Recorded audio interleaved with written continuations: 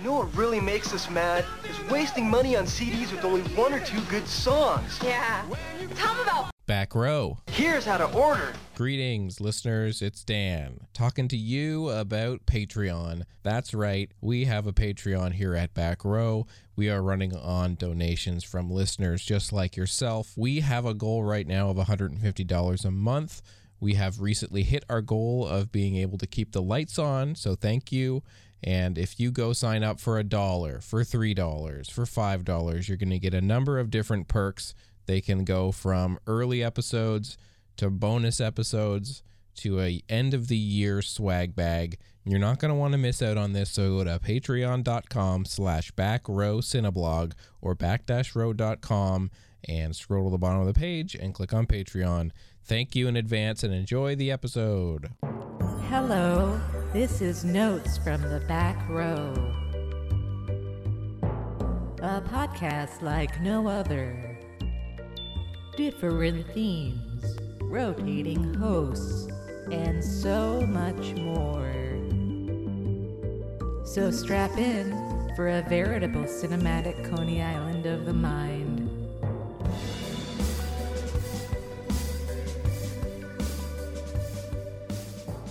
Hello and welcome to Notes from the Back Row. Here in the back row with me today is Veronica Dolginko. Dolginko, please. Dolginko. We've only known each other for 13 years. And I am Jenna Ipkar. Does that help? Yeah. And we are going to speak about some drag movies. And I thought who better to talk about drag movies than Veronica. Professional drag performer. If you knew that, you hopefully know that if you've listened to previous episodes. But if you didn't know that, Veronica is a drag king in San Francisco, and you can see her perform on a non-coronavirus night. Yeah, not currently, but I'm sure at some point in the near future there'll be podcasts where I'm talking about upcoming shows. But as of right now, yeah, the drag scene in San Francisco is certainly a spectacular one where we are lucky enough to have a lot of acceptance for drag kings or faux queens, which are women doing female drag, which is, funny that it seems like such a new concept, that people are like in the drag world are kind of exploring and navigating it right now. But if you watch Victor Victoria, you see that this has been around for a while. Totally. And so we're bringing up Victor Victoria, and when we're not talking about, we will be talking about the 1982 one with Julie Andrews and James Garner, but we're actually talking about the 1933 Victor and Victoria, which is a German film directed by Reinhold Schunzel. And all of Germany stops listening. Yeah, my German pronunciation is only going to get worse. Part of the reason I'm talking about this is if you looked on Back Row, the site back-row.com, a couple of weeks ago I wrote about Victor and Victoria, as well as a series called The Pioneers of Queer Cinema, which was put out by Kino Lorber on video on demand in conjunction with a bunch of movie theaters. So you can watch all of these. They came out on June 12th.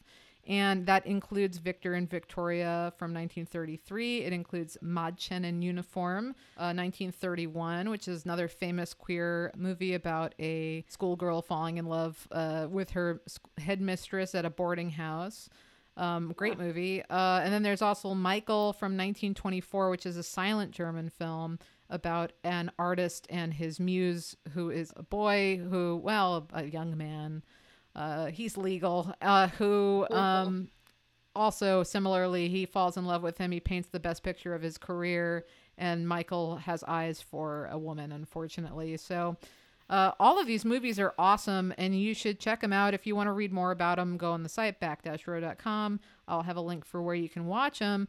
We'll plug right here, Roxy Theater, a virtual screening room in San Francisco. That theater, that Roxy, they're playing this at time of recording, and so you can go ahead and watch it through them, or a handful of other ones are coming out. But yeah, so I wanted to talk though with Veronica about Victor and Victoria.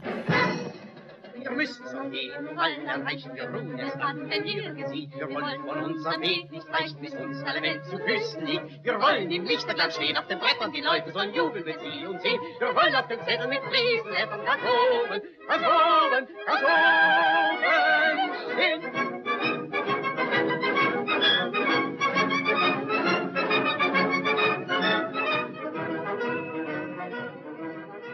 The original Victor and Victoria here, as I said, came out in 1933. The Weimar Republic has ended. If you know anything about it, it was a very interesting time in German cultural history. Bit of a mess. This was like their post-World War I boom and bust economy. And in 1933 was actually the year that Hitler took power. And by the time Victor and Victoria was released, basically a full year into Hitler being in power. And it's actually very interesting that this got through because, of course, Hitler was pretty quickly trying to censor what was coming out in cinemas. And this is obviously a fairly queer film. Yeah, right. At least like playing with set dynamics. It's not nearly as like scandalous as it could be played, but it's definitely more farcical, which is probably how it managed to slip through. It doesn't really dive into like the weirdness of show business or people trying to figure out if Victor's a man or a woman, but I could still see it being subversive enough in the 30s that it is surprising it wasn't flagged, you know. Yeah, and this one, I mean, if you don't know the plot of Victor and Victoria, I mean, I didn't realize that the 1933 version, this original version, was a musical, essentially. It's not just that it was that they perform musical numbers, but they're like it's almost operatic in that they sing what's happening half the time, and all of these really silly rhymes as they're singing. So half of this movie is sung, basically, which is really fun and cute. And yeah, it's definitely it's playing up the comedic elements of this. And the plot, real quickly, is just that there's an aspiring singer named Suzanne who was played by Renata Müller, and she meets this man named Victor, who's this sort of failed actor, and this is played by Herman Timmig, I think. And we'll go with that. Oh, we'll go with it. And and so they sort of come up with this plan that she impersonates it. Basically, he says that he used to be a female impersonator, and he says, you know what, with your voice, you should be a male impersonator, and then you'll no one will believe it, which would work for you because everyone wants to. As long as you cut your hair, everyone's going to think you're a boy. And of course this works, and they get picked up by an agent. And, the rest is history. She becomes very famous until she meets, a man who kind of has some confused sexual feelings for her and tries to sniff out if she is indeed a woman or a man. And yeah, I really like this. This was it was so cute and charming.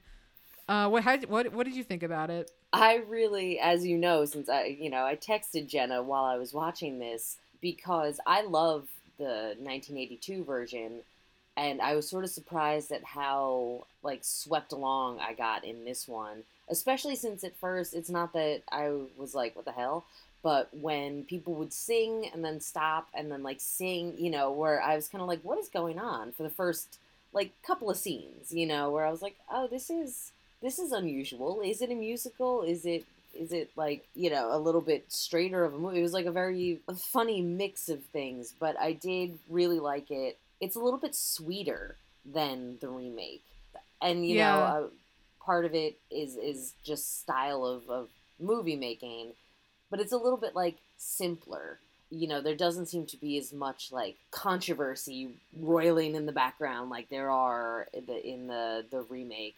There is in the remake, and I really laughed really hard at there's a lot of scenes, especially towards the end, that almost feel like a collection of like physical comedy sketches. There's the whole scene of her getting shaved with, you know, her paramour, and there'll just kind of be these things where it's like just a chunk of something happening, and then the next scene, and you know, and he's really... basically walking her through all of these typical male activities just to try to sniff her out. And and she's trying her best to just go through it and with the as much dignity as she can, but she's clearly a little scandalized, and he's picking up on it.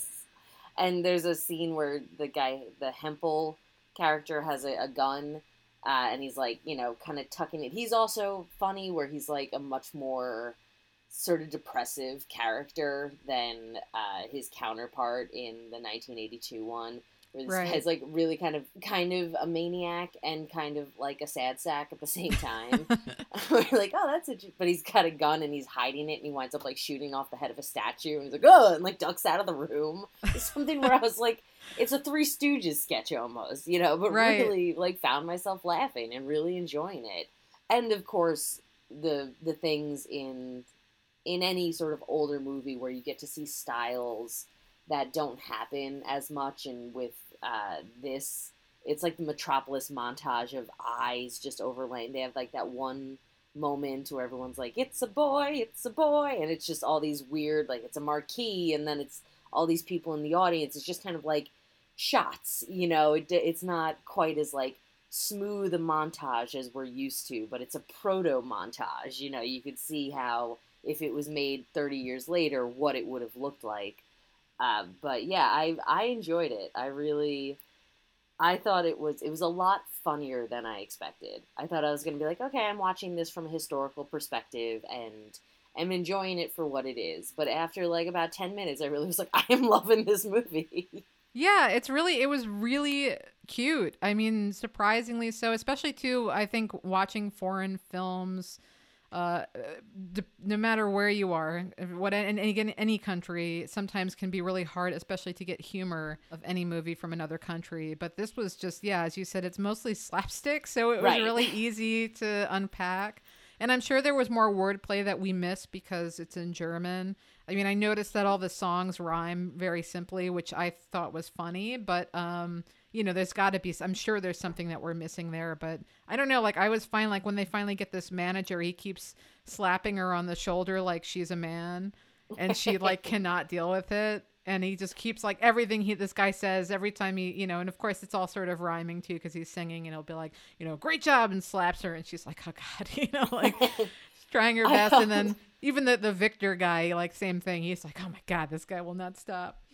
I also thought that character, who is in it briefly, their manager isn't like, he's a driving force because he kicks him off, but you don't see a ton of him, even when like shit starts to go down, they're not like, oh, we got to call our manager. Right. But he's funny. The first scene he's in, when he's like slapping her on the shoulder and stuff, he's like, $200. Like, he just kind of keeps going like, I'll give you everything you want, and money. Like, this really just a bizarre, again, it like, I guess it also to me feels more like I could see it as a stage play. It has like these more broad caricatures, which again is also the difference between 50 years in filmmaking. But, just someone kind of being like, aha, I am here, and here's your money. That's not enough for you? Have another 200, Just, it's really just to the point. I mean, and it's an hour and 39 minutes long. It's not like it's an hour long. It's a pretty solid movie as far as like it you would think that something that when you're describing it as farcical and slapstick and broad caricatures would probably be a TV show, something a little bit shorter form, but it's not. It is a full movie, and you don't really get sick of it. It's not like at some point you're like, oh, I wish someone would have some emotional depth. The whole time you're just kind of like, yeah, all right. Right. Oh, you're sad because she loves that guy and he loves her. That girl that guy loves doesn't care about him. Oh, and now you're all happy. But it's very definitely charming. Yeah, and it was interesting too to watch this coming out with this trio of queer cinema, because in a way it didn't feel. I don't know. I wanted a little more from it as far as being queer, though it's undeniably queer because it's about messing around with gender, which anything pre I don't know, current day, I feel like. Yeah. It's like, good job. Like you're onto something. You figured something out. But there are actually some really interesting lines in this that about gender roles, and more so than it being queer, it did feel like a really interesting kind of jab at male female expectations, on top of her, as we mentioned, her trying to deal with the fact that all these guys are treating her like a man and kind of slapping her around or making her sit on a stool with her legs wide open and stuff like that, which, would be very improper for a lady, but as a man, she can do it. I also love that Victor, when he's trying to pitch her the idea of her becoming this Victoria, he says, how far did you ever get as a female singer? But as a man, people want you. People are going to fight for you. And it's it's like shit, like true. Yeah. Even as a man pretending to be a woman, she's way more hireable, and it's true. And she gets, all of this fame and fortune for being a man, being a woman, which she doesn't receive whatsoever as a woman being herself. So right. I thought that was really interesting. Because there's also, not to call it subtext, because I think that might be like too specific of a word for it. But there are a couple of tertiary female characters who are background performances, or they're sitting there getting balloons shot off their head. There is this kind of, even if it's just sort of a visual history of where women, like what women did in show business, and they don't mean for it to be sort of poignant as it is to the story, because it's, now almost 100 years later, you can sort of feel it throughout the whole movie, where it's like, well, you can pretend to be a man pretending to be a woman, and you're going to be center stage with lights on you, or you're always going to be someone's backup act. If you're an actual woman, you're going to be having balloons shot off your head, or you're going to be a pretty background dancer, and then that's got a shelf life, right? Hempel, who starts the whole movie by playing Hamlet, but he also wasn't doing well with it. Apparently, right. He carries around the reviews of people who've just ripped him apart. But he's still getting jobs, where it's like all these female performers are showing up and doing what they have to do, but they're never going to get recognition. They're just backup, just the props. So that was, I'm sure, somewhat intentional, but it seems hard to be like, that was definitely a point that the movie was making. I think it just sort of happened to be what the reality was. Yeah, I wouldn't say that this was, it's not, I don't know, it's tough to say. I would want to see more movies, I guess, from the 30s in Germany, which is admittedly a bit of a blind spot for me. A lot of these pre-1950s films I really need to spend more time with, but I know that a lot of pre-code movies in the US and in Europe end up being way more feminist and cool than we expect, because the 40s suck so much. Yeah. But I don't know. I wouldn't go as far as to say that this was a deeply feminist film, but it sure flirts with it. And yeah, I think that, they do call out certain things. They don't call much attention to the other women in the movies. Though the only thing I thought that was kind of queer in this, which I enjoyed, was when she's Victoria. They call her Mr. Victoria, which I also enjoyed. When she walks around in this tuxedo as Mr. Victoria, she really enjoys just being by herself and just kind of being able to have that freedom. And she starts to sort of make eye contact with women in the room who are all staring at her because they're super attracted to her, which was funny to me, because I feel like it did tap into the universal truth that the ideal man is a woman. Sure. It's I can't deny it.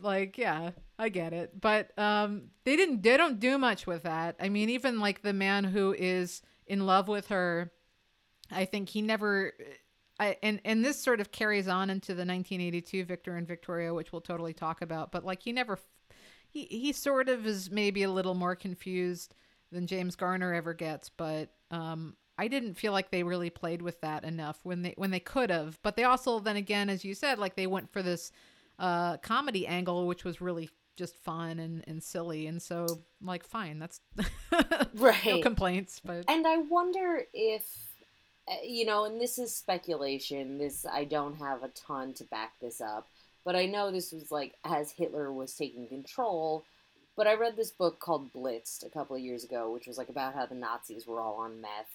And yeah, it's great. I highly recommend it. Everyone should read it. And it's a fun read, too. You can read it pretty quickly.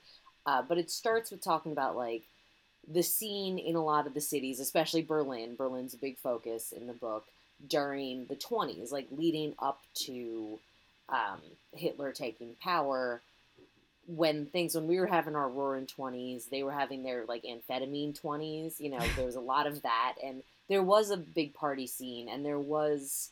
homosexuality wasn't as big of a deal as it became. It's like you were saying the thing about the Hays Code, things like made before the code. We wouldn't necessarily consider them scandalous. The Roxy does a whole series before the code that shows like there's this old version of Dr. Jekyll and Mr. Hyde that really, you know, it shows a woman's leg. It shows like part of a like kind of like a side boob, you know. But it also has prostitutes talking to each other about work, and that was like the big no-no. They were like discussing sex very openly. Yeah. Like, oh well, you can't let the man, you know, inside of you, that kind of stuff. But even still, it's like maybe there were things in the 20s that were kind of okay, and then just got in the 30s, 40s, 50s, everything got so shut down and so restrictive that we kind of forget that, like, there might have been more liberal attitudes towards things, not nearly as liberal as today, but, like, you know, something still, especially in a place like Berlin before Hitler came to power, like, maybe it just wasn't that big of a deal for a dude to be kind of confused about being like, well, that's a pretty man. I don't know if I'm gay, but that man, you know, it's just... Because you're right, he doesn't seem to have that big of an issue with the fact that he's attracted to what he thinks is a man. Yeah, it's interesting. I mean, there were basically my understanding of how homosexuality was treated, at least during the Weimar Republic and even before, is that it is illegal, but the cops didn't particularly enforce that. And so there were still gay clubs, and there were still these scenes, and especially cabarets. So it wasn't, I don't know, it was sort of one of these, I guess they call it an open secret kind of things. And so, and certainly this movie is clearly a more progressive lens on this, and would have been probably much happier with having something even more explicit. But, right. You know. It's like the Berlin Stories by Christopher Isherwood, which is like what cabaret was based on, you know, loosely in a lot of ways. He was someone who was living in Germany during the 30s, and it did kind of seem like you said open secret, where it was like, well, yeah, I mean, I'd slept with that guy. I guess I don't know if he's gay, but I slept with him. You know, that kind of attitude. Like, oh, okay, Europe, that's fine. That's why Americans think you're weird. We're not used to that. You got to pick a side. We have a lock on our closet door. Yeah, right. So on a scale of 1 to RuPaul's Drag Race, where would you put Victoria in this as far as her drag king persona? I mean, I guess that's hard to say, because it's like, am I judging her as a drag king, like when she's actually pretending to be a man? Yeah. Or when she's a faux queen, you know, where she's like playing a woman. To be honest, it's kind of the running joke with a lot of these like women dressed up as men movies, is that nobody would ever believe them. And I don't think she made the most convincing man, but it's also, I don't think for the point of the movie she wasn't supposed to. Otherwise it's not as funny. You know, I think some of the humor was people being like, look at that slim-shouldered young man over there, you know. Oh, he's so tiny. Nobody says that explicitly, but you see you're standing next to people, and I'm like, oh, he's so little. Yeah, tiny little guy. You're like, no one says it explicitly except for me. Right. In my daily life. Like, look. So I would say, you know, I would give her a 5. Yeah, I'm kind of with you. I feel like as a performer, she wasn't committing enough. Right. I thought she looked pretty okay, as far as like dapper young 1930s men go. Right, yeah. You know, like, but I don't know. But then again, I feel like we both have lower voices than any of the women in any of these movies. Right. And I feel like we could really do a better job at that bit. But you'd be great, man. But yeah, I mean, so then let's talk about the remake, and then we can kind of compare and contrast a little bit. There's been a couple remakes, but we were going to talk about the 1982 Victor and Victoria, which is directed by Blake Edwards and stars Julie Andrews, James Garner, and Robert Preston.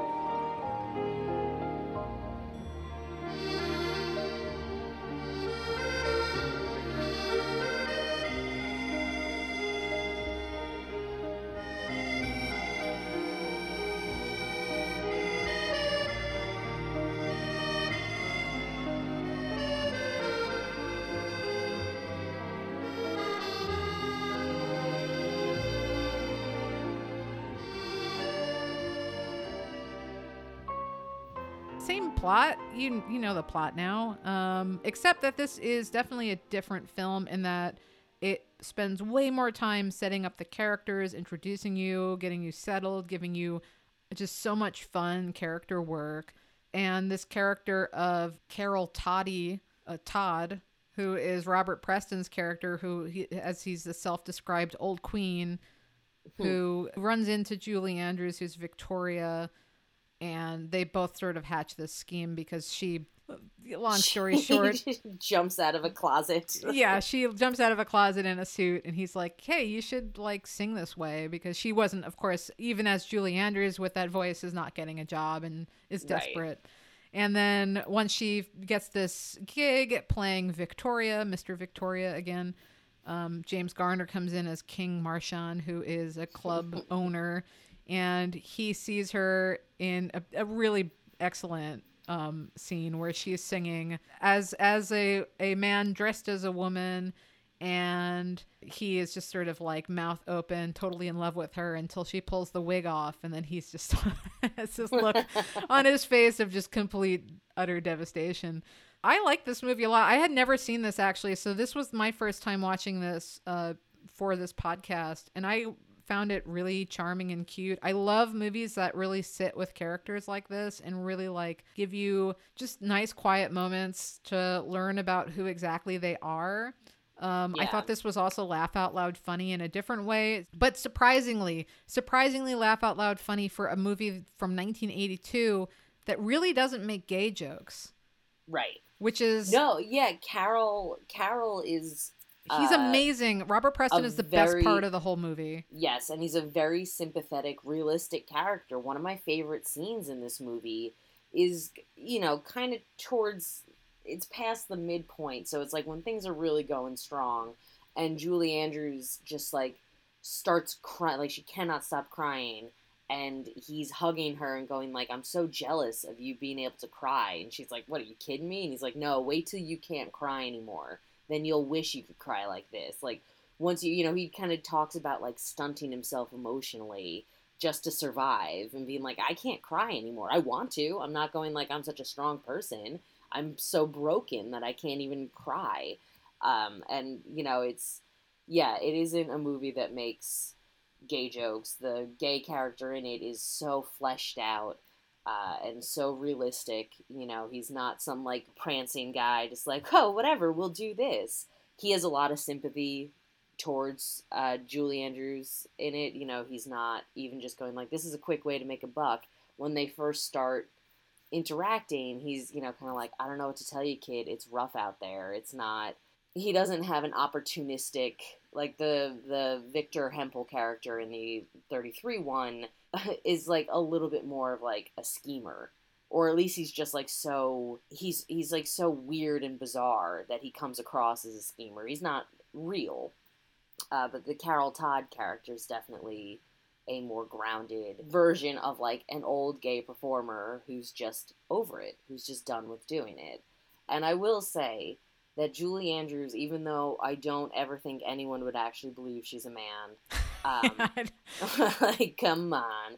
But when it comes to her performances, when she's actually performing, she does perform like a drag queen.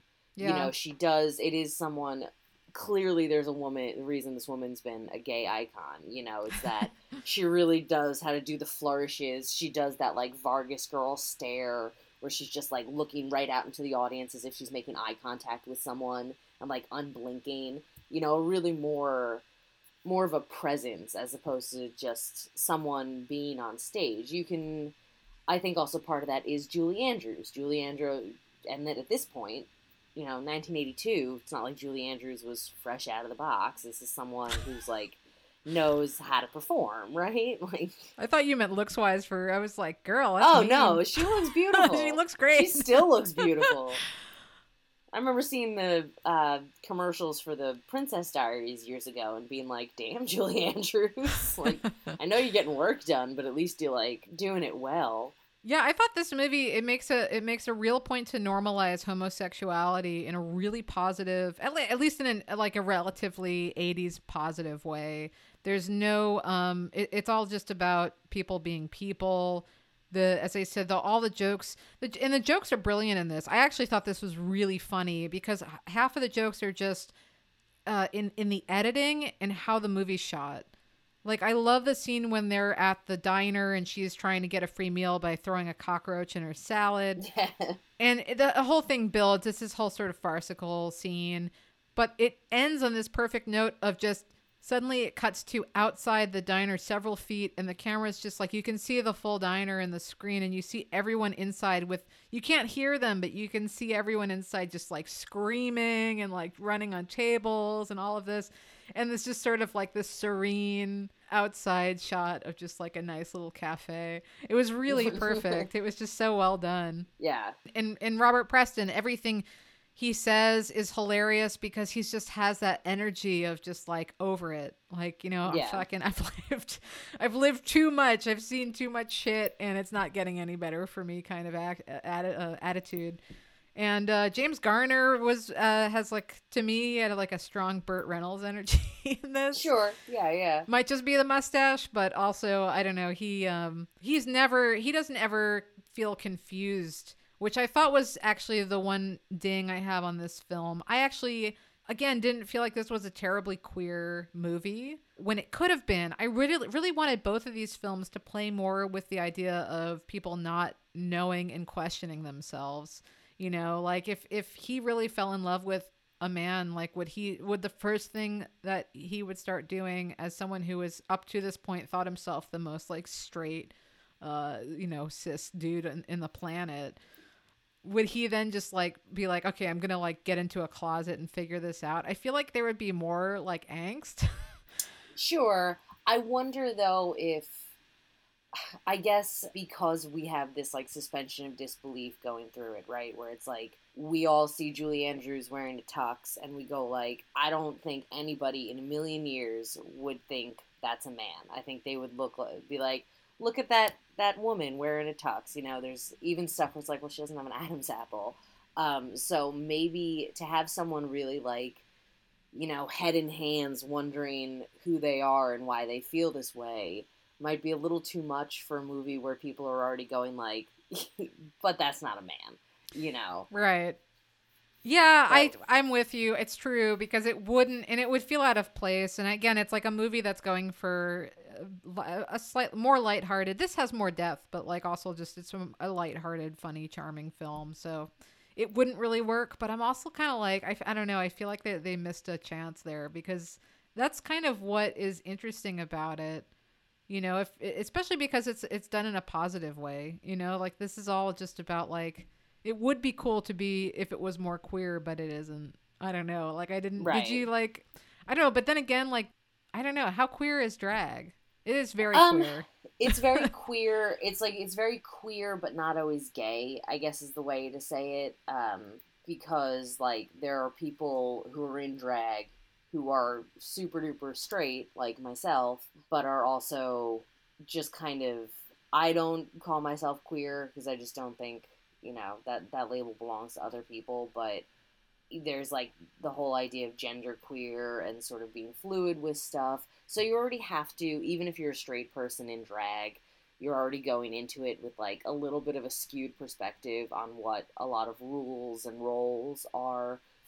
So there's like the queering of normal society rules as opposed to being like gay, and I will say most of the men in drag are gay, but a lot of the women who are drag kings, or faux queens, it kind of goes back and forth. And then there's also like a lot of people who are non-binary and they kind of do whatever aesthetics they want. So I would say drag is certainly queerer than these movies. I would also say that the latest, 1982, was the most recent movie we're talking about. And in the 30-odd years since that movie's come out, I think the description of gay, straight, queer, all that has kind of exploded into a much broader spectrum. Right. Where I think, even still people are weird about bisexuality. Even in like the gay scene, there's always jokes that people don't believe that like bi men exist, and so I think that it would probably be like too much to ask to have like a real introspective thread in this movie. I wonder if they made something now, or even if because it was brought back as a stage play through the 90s, I think, like on Broadway. I feel like I remember seeing ads for it, but I think that like maybe it would be something where if it was a play now, if it was kind of updated, that there was a lot more that could be put in. There could be a lot more levels and sort of layers of people wondering about sexuality and about gender and about what this means versus what that means. And I mean, also with this one, it has all these like kind of funny subplots, or like the James Garner's character is like a mob boss, and he's got this silly like ditzy girlfriend played by what's her name, Leslie Ann Howard from Clue, and so right, isn't that Leslie Ann Warren? That's it. Who's great. It's so there's, I do think in some ways this one plays with a couple of like traditional representations of male and female and then skews them enough. It's like as best you can expect from a mainstream movie from the 80s. Because he's kind of is like bored of his girlfriend, which is such sort of a fucked up thing to say too. But part of what draws him to Julie Andrews' character is that she is interesting and exciting. And because he is introduced to her as a man, he kind of like meets her at his level. He's not like, my little baby girl, Even if he's kind of like, I don't think so. He's at least socially treating her like a man, which I always thought was kind of an interesting. And in that, because there was less dialogue and character development, that's something that the 33 one doesn't have quite as much. It doesn't really have that same play of like her love interest being sort of a shitty dude, being this like high-rolling mob boss who's got this girl who's just arm candy. He's just kind of, in the 33 one, he's just kind of a guy. Yeah. Long story short, I think it would be hard to really have like a look into what it means to be queer or straight or confused in something like this, but I don't think it's impossible nowadays. I think if it was rebooted, I think we might be able to have that. It's interesting because as you said that just now, about James Garner's character being more attracted to her because she acts like a man, I feel like that then goes back into, I said all women want a man who's a woman, and I feel like all men just want a woman who's a man. Because sometimes this movie for sure, I mean, and it, and his character is really cool in the way that when he does think, well, maybe I'm in love with a man, or at least he has to pretend he's in love with a man publicly to basically get in her pants, he's totally chill with it. I mean, he's not thrilled about it as a straight man in the 80s, but he's also like, fuck it. Like, what? Yeah, okay, I guess I'm gay now. It's like, right. And that was kind of a cool thing to see in the 80s, but he's like, I'm rich and powerful. Fuck you. I'm gay. Yeah, exactly. Like, and that was, and I love, and there's a scene where his bodyguard is like, I'm so inspired by you doing this. And, and yeah, it was definitely cool. I mean, kind of, I guess, like the 33, this one plays a lot with also gender roles and expectations. And as you said, there's more room for them to really address it. But I did kind of want a little bit more of Victoria talking about how drag made her feel, because in this movie, Right. she sort of stands up and says, well, I'm not going to give this up because I have a solid gig and people love me. So I don't care about love. I'd much rather continue to do drag. If you can't deal with that, then peace out. And that was cool. But I also am like talk more about that, because it is Right. interesting that, you know, she doesn't, it's the same issue that from the 1933 one. As a man, she has more power in society playing a woman than she does as a woman being herself, which I think is probably the more interesting aspect of both of these films than so much anything that's terribly queer. It's like, I don't know, I guess like these movies to me feel like, especially nowadays, they're not so queer because there's really nothing gay happening. Right.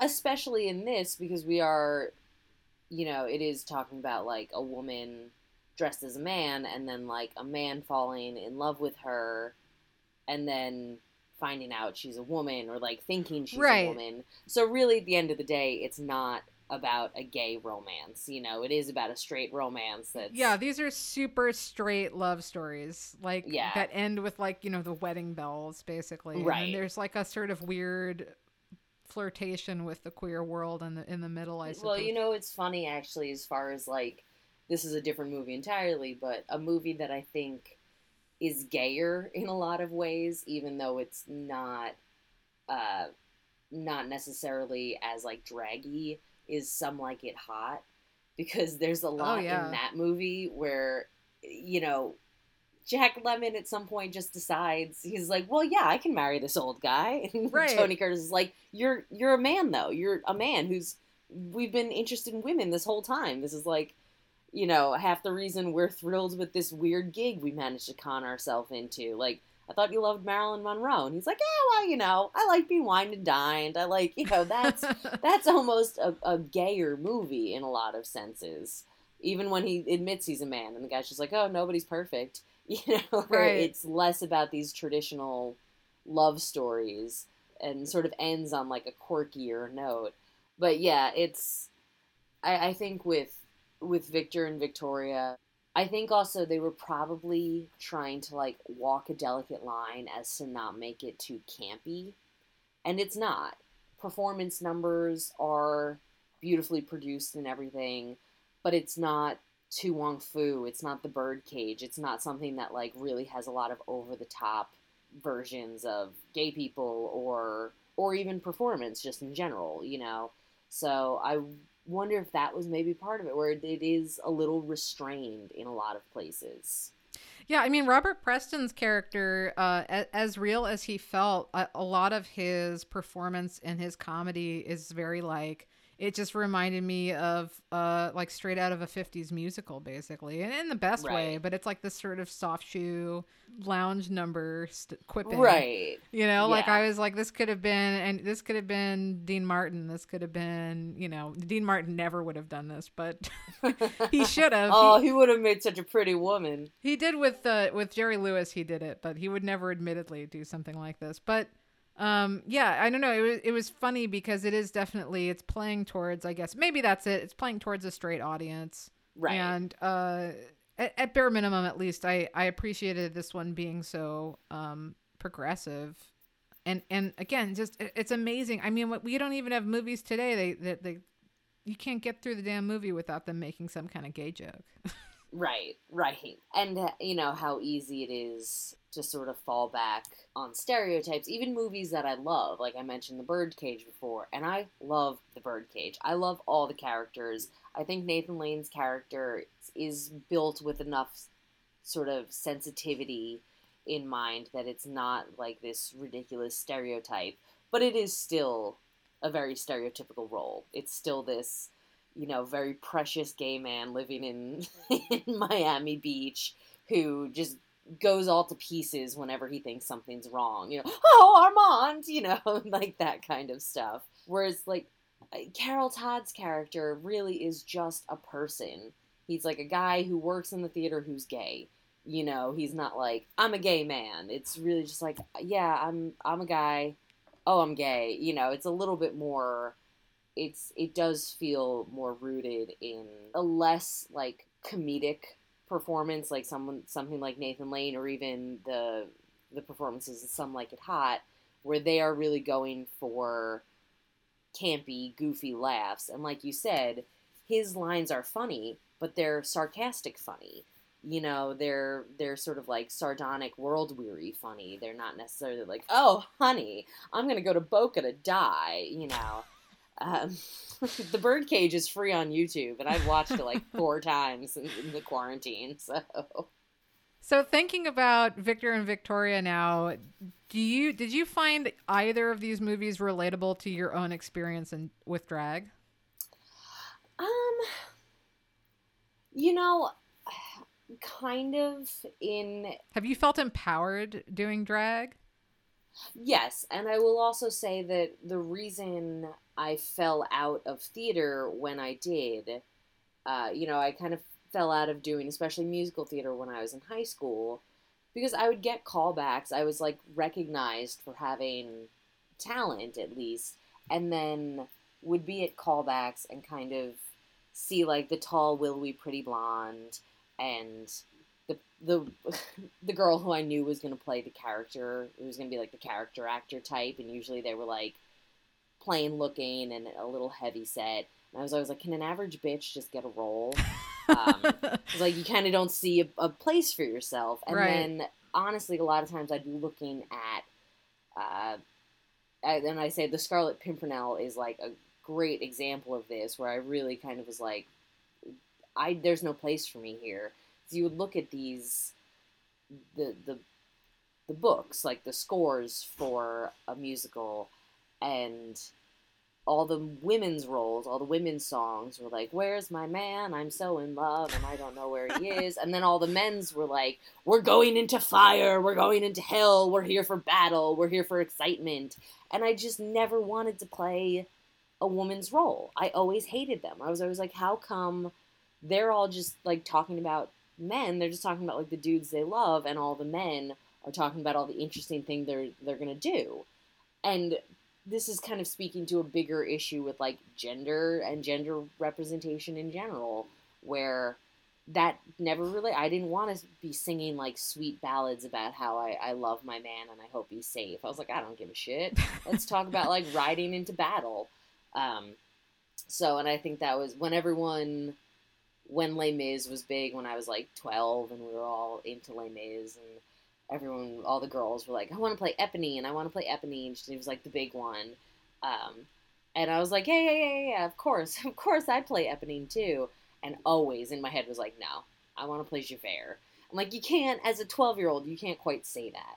You know, nobody. Oh, I said it. Good for you. I'm glad you did. Do you know my Yeah, that story of you playing the prince? Yeah, dude. I tried for years, because this was my elementary school. I think in 4th grade, the school play was Grease, which of course was pretty heavily censored. But yeah, I was gonna say I wanted to be Danny, and I tried out for Danny, and I almost got Danny. And then finally they were like, I don't know, that's too progressive. And they put me as Rizzo, which which was good. I enjoyed it. Rizzo's a rare female character, you know. Yeah, it's very, very, very true. And then the next year, same thing, where they were doing some made up Sleeping Beauty, like they altered it ridiculously. And so I tried out. I was like, fuck this. I'm not going to be a dwarf. I'm not going to be Sleeping Beauty. I want to be Prince Charming. And I tried out, and I got the role because it was between me and a boy, and I did a British accent, and I was like, I can do a British accent, and they were like, what? Like, yeah, hell yeah, like you're in. And then I will never forget my like intro on stage, the first performance that we had to do of many performances throughout the day, because it was a school play, and I literally pranced out on stage in my tights, and the entire picture public school in Canarsie, Brooklyn, the entire crowd goes, oh, oh shit, you know, like that's not a boy, that's a girl, you know, like everyone, the entire school. And that's not a real dwarf. Let's riot! Nobody said that about the dwarves, but everyone. Oh my God, that was one of those like. That's when I think probably I realized fully that comedy is a great angle to go. Right, sure, yeah. But yeah, no, I'm totally with you. I hated all the roles for women, and I'm just waiting for you to bring your drag troupe to New York so I can be part of your all-female MASH Oh my performance. God, I know. Yeah. I'm dying to do drag MASH because it's begging for it. It really is. It really is. And I would love to play Hawkeye. I gotta work on my Alan Alda. Just watch. Have you ever seen Bill? This is a sidetrack, but have you ever seen Bill Hader's Alan Alda impression? Yes. It's unreal. It's unreal. It's so good. I just keep watching that and being like, man, I want to be as good as that. I want to sound exactly like Alan Alda. But yeah, call it Bill Hader. Yeah, we should totally call it Bill Hader. All drag like performance with Bill Hader as. Actually, he can be Hot Lips. Yeah, I was like, he can be my personal manservant who will be waiting for me in my dressing room when I'm done performing. So Victor Victoria, the 1933 one is really charming and fun, and you guys need to go check it out. See if it's still streaming. Otherwise, I'm sure that this will start popping up in theaters once life returns. Hopefully, God willing, when life returns. And yeah, otherwise go rent the Victor Victoria from 1982, right? Or go see Veronica do a performance. Yeah, there's a bunch of stuff on YouTube. Just look up Drunk Drag Broadway on YouTube. We got a whole bunch of what was that, Veronica? On there. Drunk Drag Broadway. I would say look up Drunk Drag Broadway Hairsprayed and see me as Tracy. I'm typing it in my Google right now. The most psychotic Tracy you've ever seen in your life. Veronica, besides being an insightful writer and film critic, has a great set of pipes. And it does set of pipes. among other things. And is awesome, and you have to totally check that out. Drunk Drag Broadway. Yeah, I guess I meant to say my drag name earlier, and I didn't, did I? Yeah, what's your drag name? Tell the people. Titus Androgynous. Tapping Brilliant. into the historical time when we weren't even allowed on stage as women. So that's kind of, it's always, yeah, it's a funny thing where it's like, what I do love about the San Francisco drag scene is there's a lot of people working very hard to make it a very inclusive world, because there is a lot of misogyny still among gay men, just, in general, and especially when it comes to drag. And I know RuPaul did this whole thing about, like, it's dangerous for a man wearing a dress. That's why trans women and women don't understand it. And I was like, well, it's dangerous for trans women and women all the time. Like, we're just constantly living in danger. So, like, relax. We figured that out. But, like, drag did... The history of drag has, kind of waves. But the roots of it start in a time when women weren't allowed to be on stage. It's... So, the fact that there are these drag scenes that are really going, like, we want women and we want non-binary people and we want trans people is very uplifting. And there's a lot of leaders in the drag world. China Make It, who's the founder of Drunk Drag Broadway, is one of them. And Darcy Dollinger, who owns Oasis, where we perform a lot, is someone who just, like, really going out of their way to open this world up to everyone, because, as they love to say, their slogan is, like, drag is for fun. It's like you take it seriously and you put work and time into it. But at the end of the day, if you're not having fun and if you're being shitty to people, then you're kind of doing it wrong. It's supposed to be this, like, uplifting thing, or this, outspoken thing, something that's political or whatever it is, but it's not supposed to be exclusionary.